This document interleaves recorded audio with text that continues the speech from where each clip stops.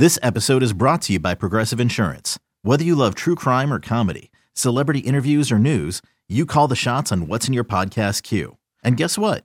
Now you can call them on your auto insurance too with the Name Your Price tool from Progressive.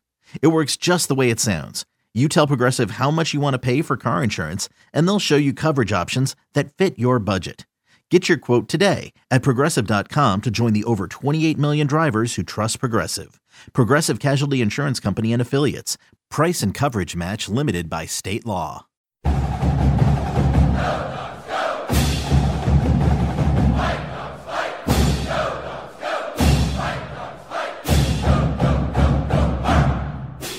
right, welcome back to Dogman Radio. This is Chris Fetters of Dogman.com. Here with the head of Hoops. We had to put out some feelers. We had to go put out a couple wanted posters out on the signs outside Montlake, but we were able to track him down. Aaron Beach is back in the house. Aaron, how you been doing? Hey man, I'm good. And that's not true. You just had to promise to feed me. And feed you I did. We went to we went to Kona Kitchen. We had a good little meal.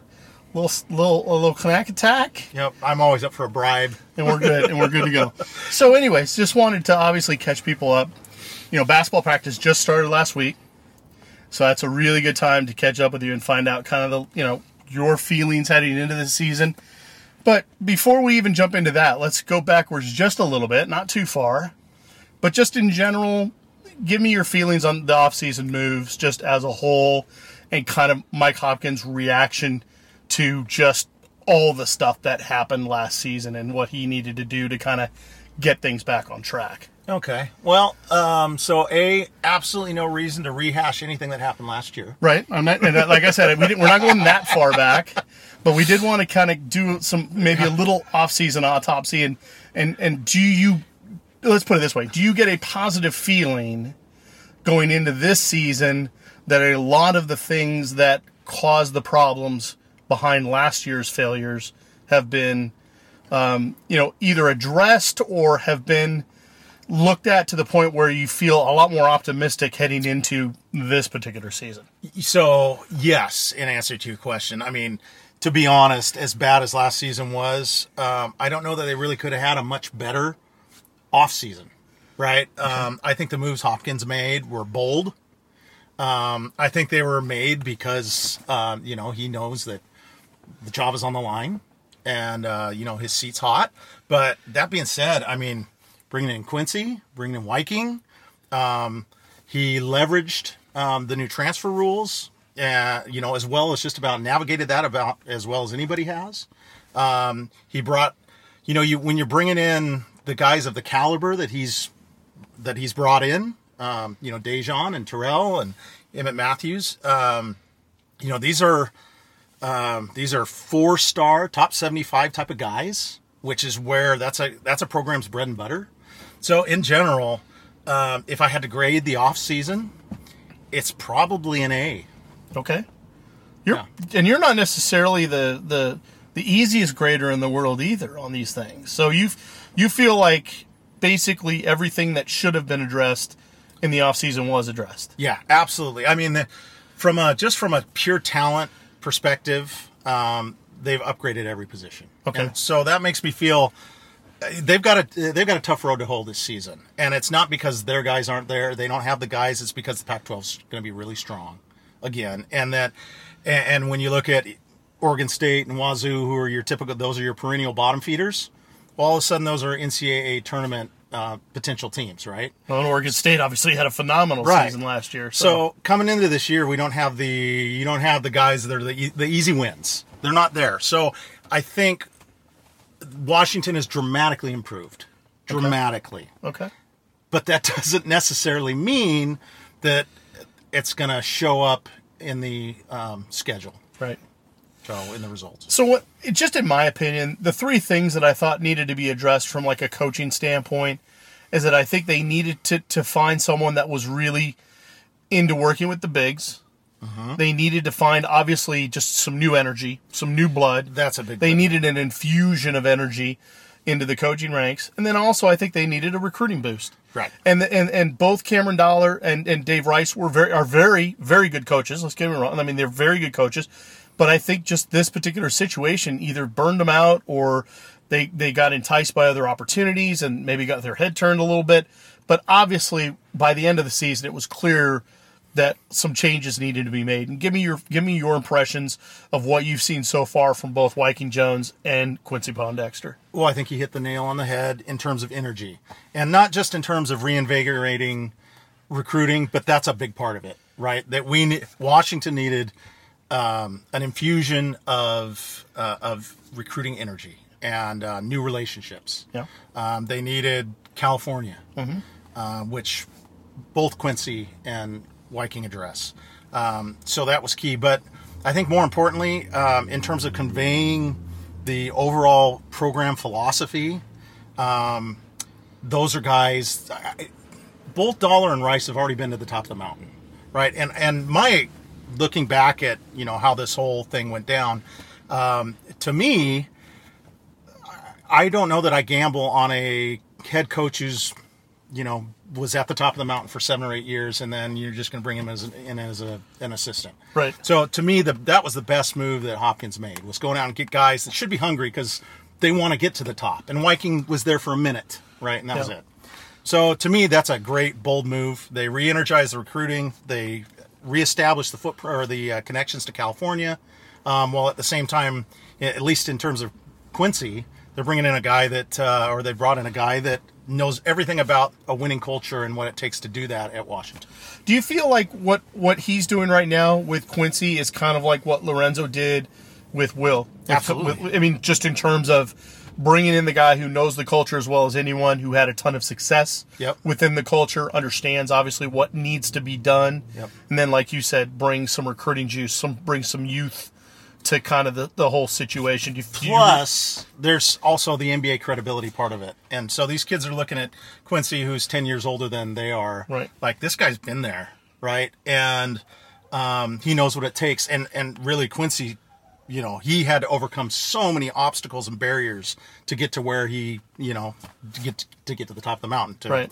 To not just get to the NBA, but stick, even though he was overcoming injuries throughout the whole thing. So I think Quincy, even though it's a gamble, because he has no established coaching pedigree outside of some AAU stuff, I think he is, that was the home run hire to me. And also, Hop made it real clear, that was the one question he had about Quincy, is whether or not the fire had been fully extinguished in terms of the NBA dreams.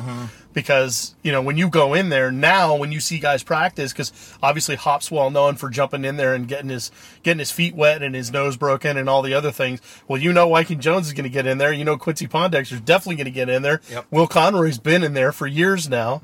It's interesting how those 5-on-5s would end up being in terms of guys getting involved and really getting kind of into the nitty gritty. One thing I would say with Wyking Jones, before we move on to some of the players, you're right. He's been to the top of the mountain. He coached at Cal. He understands the Pac-12 footprint. He's obviously got great recruiting genes in that area and whatnot. But you do really feel like he's taking this as a shot to get back to the top of the mountain. You feel like he's reinvigorated, and he's going to look at this as his opportunity to get the brass ring again. Yeah, I mean, he was only in the show for a minute and a half. Yeah, right? Not very long. Yeah, so. But is this a situation where he really truly feels like he is a head coach and maybe he was just the wrong coach at the wrong time at Cal? Or is this a situation where he has reassessed and maybe understands that he is at his best when he is a part of a functioning group, but maybe isn't the man? No, I doubt that. I think his goal is, I'm sure, just to get right back to the top where. Okay. Yeah, and that's not to diminish anything that he's potentially going to do at Washington, or I don't see that as a drawback. You want a guy who, is inspired. But let's be clear, we feel like it's a stepping stone for him. Yeah, absolutely. And same for Quincy. It's just, how long is he going to be there? How long is that stop going to take? Right. I mean, all these guys. Will, at some point, I firmly believe Will's going to be a candidate, probably for a mid-major Northwest Pacific head coaching job. Right. Okay. It's just a matter of time to me. And obviously, I think for all three of those coaches, though, they need some success here. Otherwise, that never happens. So, for any of those guys to take that step. Yeah. But you finally feel like there's some balance in the coaching. I do. Because obviously Hop can be the all-around guy. He's the one that obviously knows the zone the best. So he can really kind of put his hands on the defensive side of things. But you've got Will with the guards. You've got Quincy now with the wings. And you've got Viking with the bigs, and it just feels like there is an overall semblance of balance now. Whereas before you had like Cameron working with the bigs, and it just didn't. Sense. It just didn't. It felt like round peg square hole type stuff. Yep. Yeah. No, I mean I totally agree with you, Chris, and I feel like that. On top of that, the fact that kids like to interact with people that are closer to their old age, and really Washington had a coaching staff of a bunch of old guys, like, and not to be offensive, but there's a pretty big age gap there. I notice it when I interact with players these days. Like, they just look at me like, man, that guy's got gray hair, and he's not cool. He doesn't have TikTok. Yeah. And Hop's younger than I am, so I'm even worse about it. So, but let's go now. We've kind of covered a little bit of the coaching changes and why we think those have been positives overall. And clearly, like I said, they've only been a few practices in, so we don't have a great idea as to how things are gelling and all that. But obviously, during the summer runs and whatnot, these guys got a great chance to know each other. But you kind of spelled it out in the in your opening statement, Beach, that here's a bunch of guys that have come back home, but they've come back home seasoned. Guys that have a wealth of experience, guys that could have ended up at Washington the very, very first time. Yep. And like if Romar had never left, a guy like Dejon Davis doesn't go to Stanford. Right. He stays at Washington. He plays with Jalen Noel and those guys. Let's start in the backcourt, because that probably is the first place to start, because that's the place where they tried to make the biggest impact first. Getting a guy like Terrell Brown, who was a star at Seattle and then went to Arizona last year. And then obviously moving Dejon Davis into that role as well. How do you think they were able to kind of piece together this roster in the backcourt to make sense going forward for this season? Well, I mean, you can't really look specifically at any position, one position at Washington last season that needed to be addressed, because really they all did. Yeah. So, but the front court's the engine, right? The backcourt, your point guards, that's your engine, the ball handler. So you had Quad A last season, who was a solid guy, but he's also 6 feet tall. Yeah. Right? So what they've done is they've upgraded the athleticism, they've upgraded the size and the length, because let's face it, Stevenson, Quad A, those guys were a mismatch for Hop Zone. Right. So a major part of the problem last season was you had a bunch of little guys out there trying to play a zone. Yeah. Which is... And they had to completely revamp their little matchup defense to kind of compensate for that, which worked at times, but overall really did feel like a Band-Aid. Yeah. It was not the solution. So now you've brought in a couple of ball hawks in Brown and Davis, who are truly elite defenders. Yeah. It'll be interesting to see, because they are truly elite defenders, do they mix in some man-to-man, right? Because that's where they've come from. That's the environments where those guys were. Well, like Terrell Brown, best. for instance, we know for a fact he never played any zone. Right. Never did it at Arizona for not sure. That he can't. And it's not like he played every game. I mean, he didn't start every game at Arizona and was just kind of in the rotation. Right. But now he's going to be the guy. He's going to be counted on every game. Yep. So that'll be interesting to see how they react that way on that side of the ball. So you got a couple ball hawks, but the other thing you have that was a huge deficiency last season was you got a couple guys who really make their living attacking the basket. That's what both Dejon and Terrell do. And they did it in high school, and that's where they were exceptional. And they played together a ton when they were young. Yeah. Right? Between Rotary and Garfield, those guys, that was a backcourt that's got a lot of chemistry and a lot of history together, and they complement each other really well. So, huge upgrade in the backcourt. Yeah. Dejon, one of my favorite kids I've ever covered. And so just that right there is going to give you go from basically 3-star-ish guys. I mean, Quad A was a 5-star guy. Yeah. But generally speaking, you go from 2 3-star talent in the backcourt to 4-star 24-year-olds in the backcourt. Yeah, and what I find really interesting about that backcourt with those two guys specifically is that they can both score. They've proven it, whether it was Dejon at Stanford, whether it was Terrell, especially when Terrell was in Seattle. I mean, he was the man when he was with the Redhawks. But that's not what their game really is now. It really isn't. It feels like it's more of a facilitator. They won't pass up shots, but they're not looking for their shots either. Right. And it feels like that is a lot more in line with what Hopkins wants from his guys, as opposed to guys like Quad A and Stevenson, who were guys that obviously needed to look for theirs in order to really be at their best. Yeah, but don't you think that those, both Brown and Dejon, they probably need to be two of your top three scorers, I think. Well, I think that's the thing, but I think that scoring is going to come. I don't think they have to force it. Right. I don't think they have to look for it necessarily. I think they can find it within the flow because I think they've shown that in the past.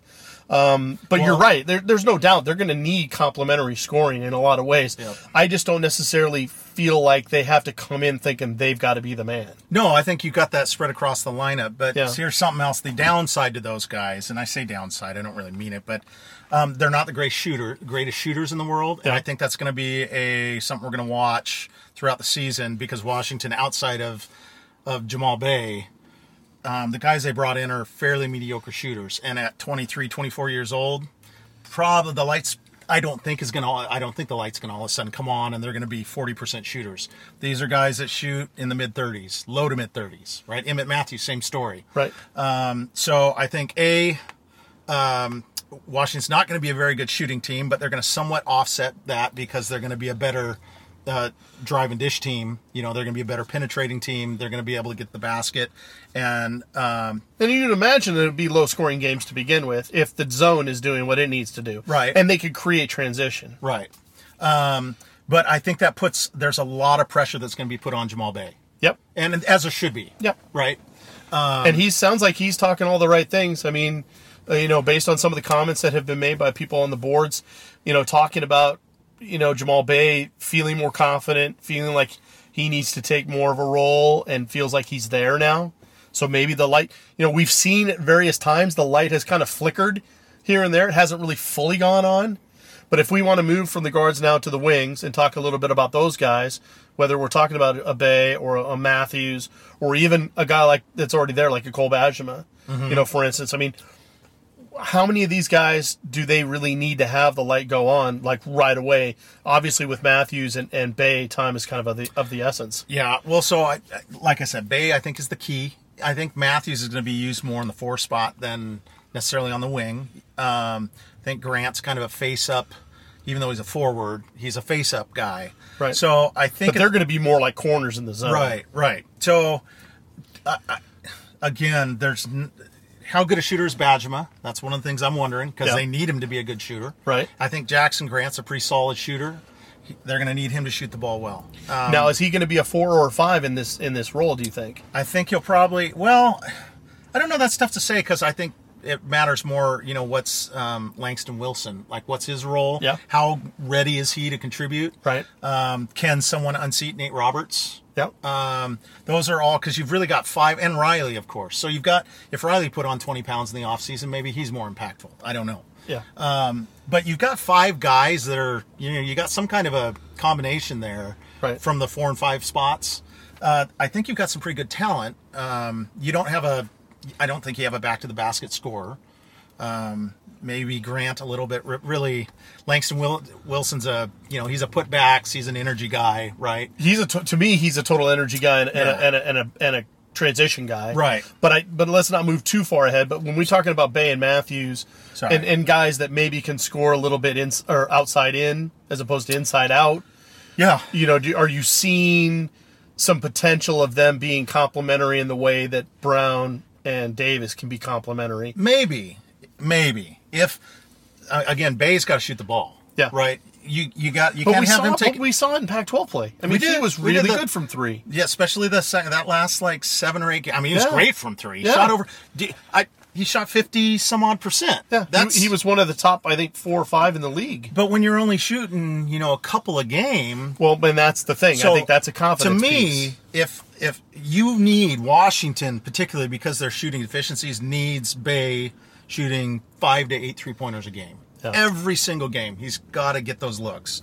If not, teams are going to just pack it in and dare Davis and Brown to shoot over them. Or all those guys to be perimeter guys. So I think that's something I'm going to be watching. That's an area where I think they may struggle, but I'm just crossing my fingers that Bay is, ready to take that step. He's got Quincy there.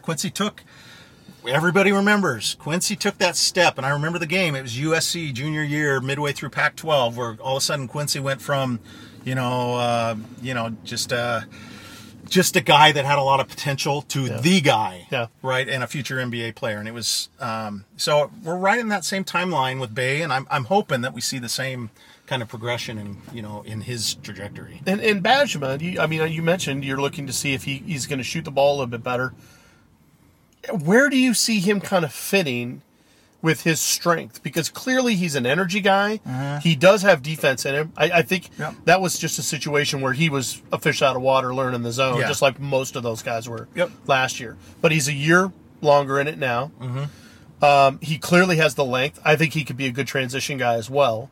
But ultimately, do you see him as like a seventh guy off the bench? Eighth I see guy? him more as an eighth, ninth guy. Okay, all right. Yeah. I'm just wondering where you think his strengths are going to fit into this mix. So I think Matthews, I suspect, starts at the 4. Okay. Right. So then Bajema is competing with Jackson Grant for those backup 4 minutes. Okay. That's to me. I mean, maybe he plays some 3. Okay. Because he's a fair ball handler, and he's generally regarded as having a pretty high IQ and a floor awareness. Right. So there's been talk of using him in kind of a point forward type of role. I was just wondering if you see him as a strictly energy guy. No, I think there's more there, maybe. Okay. Right. But yeah, I'm not quite sure. He's a guy that's got a lot of upside. I was going to say, do you see him as a streaky guy? No, I think the challenge will be, are there enough minutes for him to really see what he can do? And I don't know that there are. Where do you think Matthews' biggest impact is going to be? Because you've already said right now you think he's going to be at the 4. You think he'll play at a corner. Defensively and in transition, and I think I would love to see him in that Matisse Thybulle top That's of the what zone I was role. wondering. I mean, I was wondering, people obviously are going to compare a lot of these transfer guys to what Matisse brought defensively. Yeah. Is he probably the closest? Yeah, I kind of think of him as like a Desmond Simmons type. That's that kind of an impact role, but rangier. Ranger, longer, more athletic. Desmond felt like a little bit more of a paint guy to me. Yeah, but I think that's going to be. I think that's going to be Emmett Matthews too. Okay, because he's not a shooter. Okay, he's a high 20s, 3-point shooter, but he's a scrapper. Inside. Okay, yeah. So that's where I see that. I mean he'll face up because that's what he's got to do, but he's going to get energy buckets. Yeah. Yeah. And he says, I mean, we'll move into Langston Wilson here in just a second, but he's also kind of another one of those that might be difficult to guard because he has that kind of awkwardy lefty thing kind of going on. Yeah.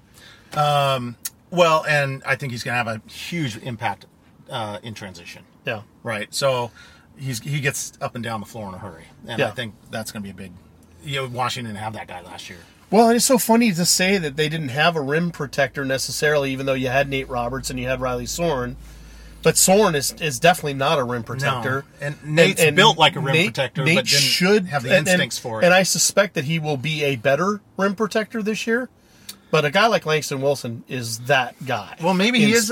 Maybe he's.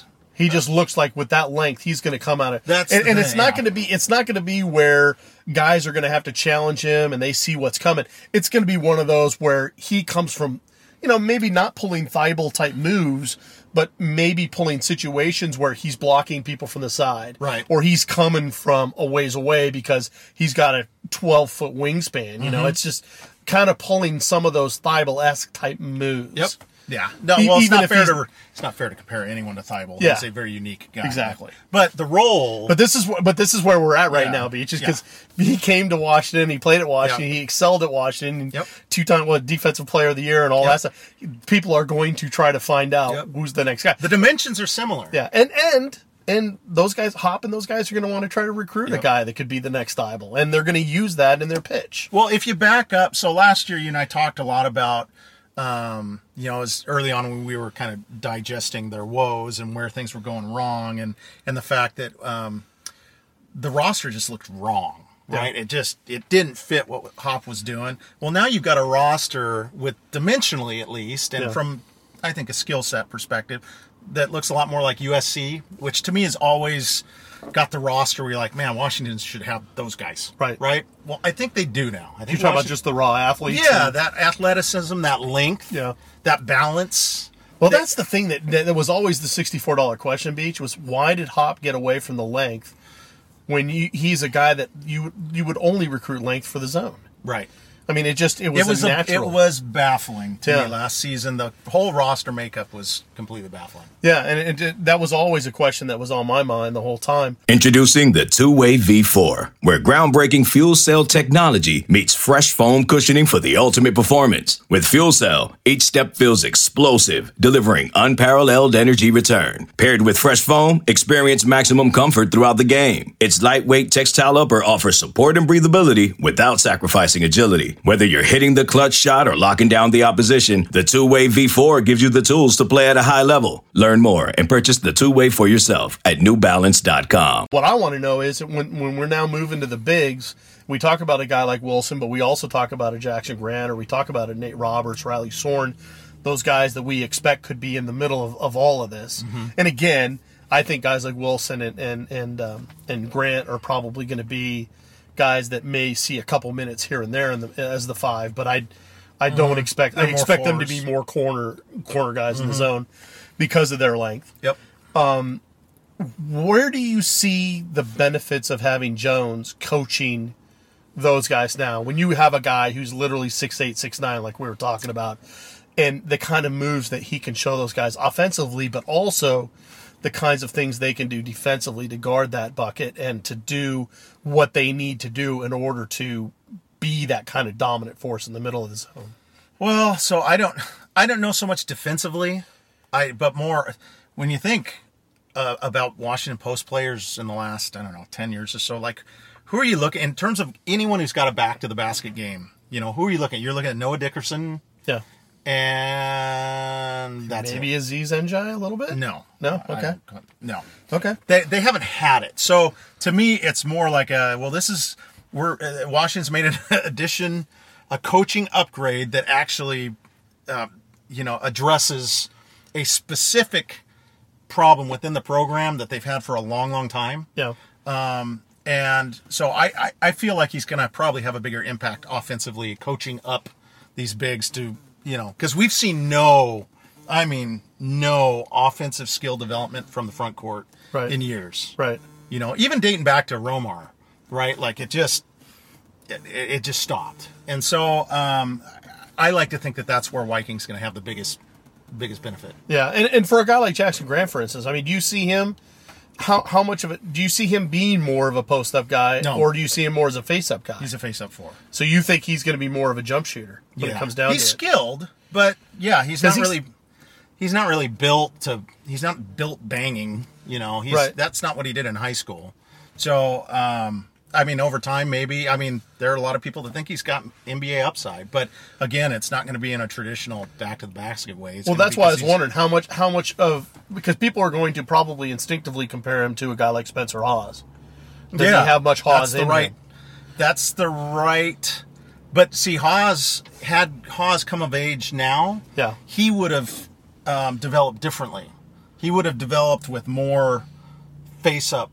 That's the way the game's gone. Right. So yeah, in terms of skills, that's a pretty good comparison. They're very similar guys, but the game's a different game now. So Jackson's been playing on the wing way more than Spencer ever did. Right. Okay.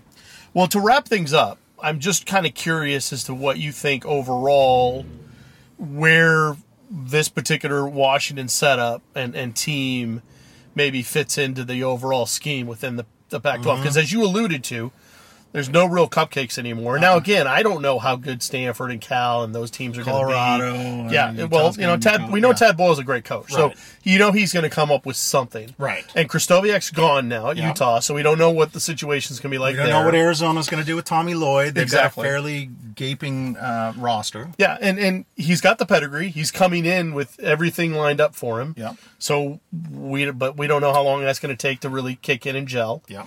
So there are definite question marks in the league. But where do you think Washington fits in? Can they be a top half team in the Pac-12, do you think? I'd like to. Honestly, when you look at the talent is there. I'd say the odds are pretty low, but they've got the guys to be very competitive, and so, I guess there's just still too much up in the air to really know. I feel they can compete. There's no doubt in my mind they can compete. They're not going to get boat raced and lose by 30 the way we saw them do constantly last year. It's just, they don't have the guy, right? They still don't have that guy.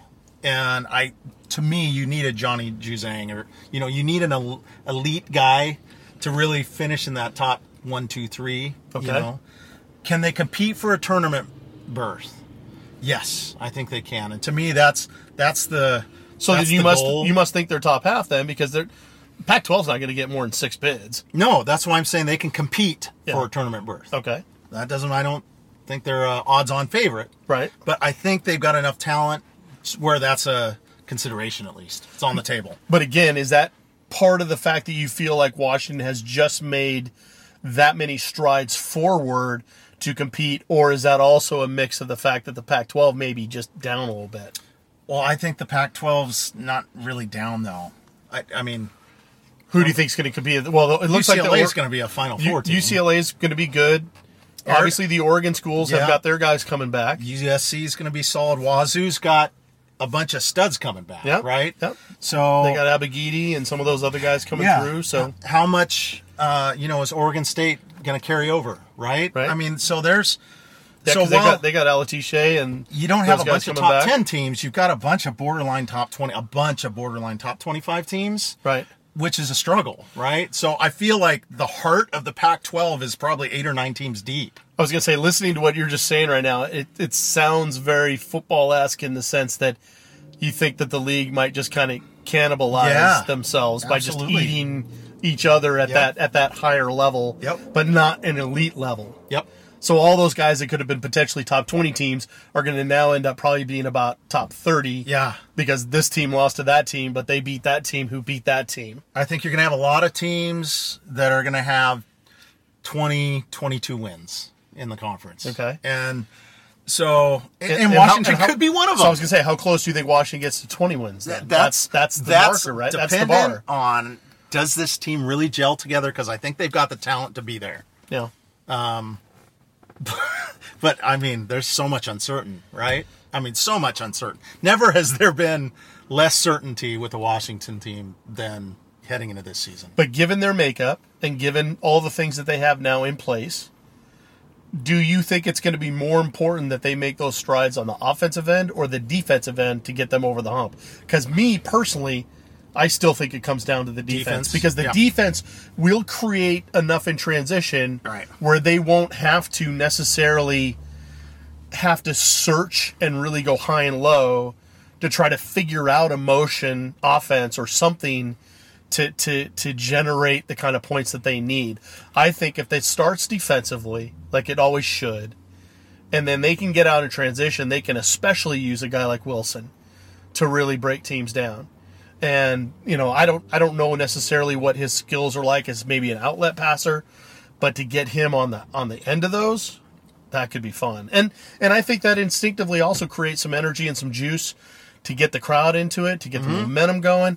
I think there's a lot that can be said there, but I think personally, it still has to happen on the defensive end for them. Yeah, I think that's a fundamental of basketball, just in general. But I think for this team, most importantly, because they're so wedded to the zone, and they've been so good at it for so long under Hopkins, when they've had the right pieces, and that's all. That to me is they can definitely be that suffocating. To me is the most intriguing question to me going into the season is: do they got all the right pieces in a number of ways to create a very cohesive team from a team bonding standpoint, from a playing for each other standpoint, for a never quit type standpoint, because you've got a lot of veterans that have been through this before, and I think they're motivated because this is their hometown now. They're part of the hometown team again.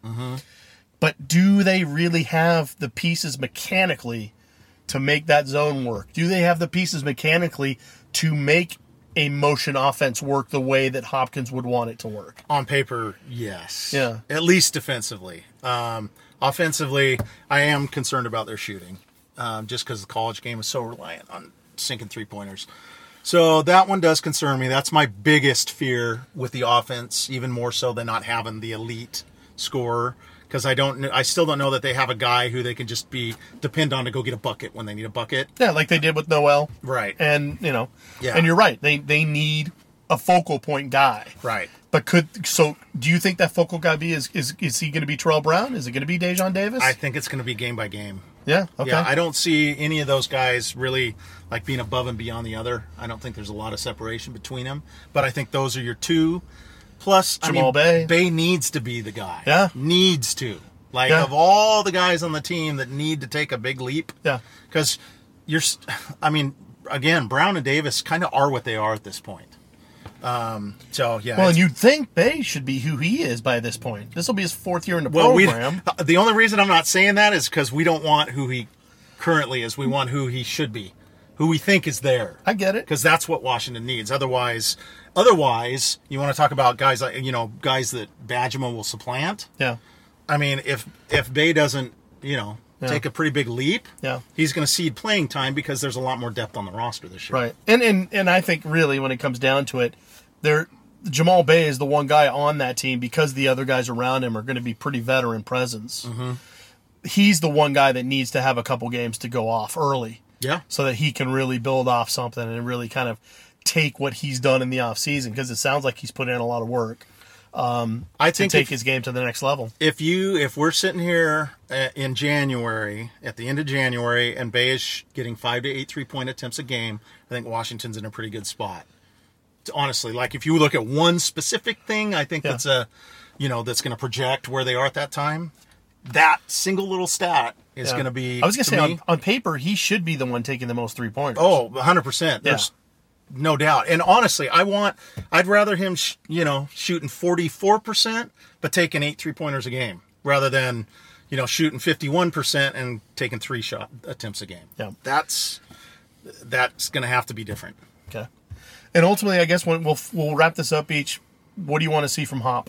I mean, he's the guy that went down into the valley and suffered all the slings and arrows last year based on what happened, and in many ways rightfully so, because he's talked about it. He talked about all the things that needed to happen and kind of the reflection process that he had to go through in order to kind of rebuild almost from scratch. And you saw it through the recruiting process, what they did, not just players, but coaches. Ultimately, where do you think the next steps have to take in his development in order to get to where he needs to be, to be kind of the head coach that I think everyone expects, and certainly the one that showed up here and was the 2-time Pac-12 Coach of the Year to begin his tenure? Well, let me tell you what I really like is I love that he went back and took a hard look at himself. And not necessarily from the program perspective, but what could he do differently? What did he do wrong? And I gave the offseason a grade an A, and that's primarily because to me, he went and he acknowledged, man, I dropped the ball in these areas, and this is what I as a coach need to do differently.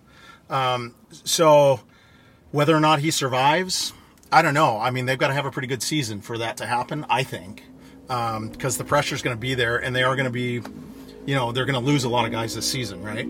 So... Yeah, the portal giveth and the portal taketh away. Exactly. First we've got to survive this season. And I want to see that the changes he's made are really impactful. And I think they will be, but that's really going to tell the tale of the season. Yeah. Well, Aaron, you've been phenomenal as always. It was great to catch up. I'm going to go digest now and kind of take this all in, as well as the mochi chicken and all the rest of it. But I really appreciate you giving some insight into what's going on. The season really is almost upon us. We're probably about a month away from the games really starting up in earnest. And so it should be a really, really fun season. And I know, granted, I understand a lot of people are talking about the basketball team and bigging them up a little bit just because the football team's not doing what they should be doing right now. But I think that there's plenty of reasons that we've talked about today why fans should be excited about basketball going forward. I think you're right. I think the changes were made that needed to be made. They started with the head coach. And I'd say one of the best traits of any great head coach is the ability to change and be willing to change. Mm-hmm. And I think we saw that with Coach Hopkins in the offseason. And obviously he's made a lot of changes. Mm-hmm. And we'll see how quickly it takes for them to all kind of come together. And I think you kind of talked about, that process of that meld of how long that takes will ultimately probably tell the tale of how well they do in this season. So for Aaron Beach, head of hoops, This is Chris Fetters of Dogman.com. Go Dogs.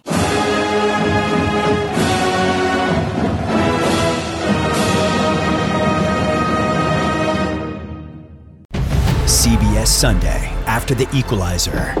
You collect rewards, right? This is how I make my living. It's the season finale Everyone's looking for something. of Tracker. You strong swimmer? So-so. So-so's okay. Justin Hartley stars. How you survive, you make quick, smart decisions, and you never let panic take the wheel. Sounds cool. It is cool, actually. Very cool. Tracker, CBS season finale Sunday after The Equalizer on CBS and streaming on Paramount+.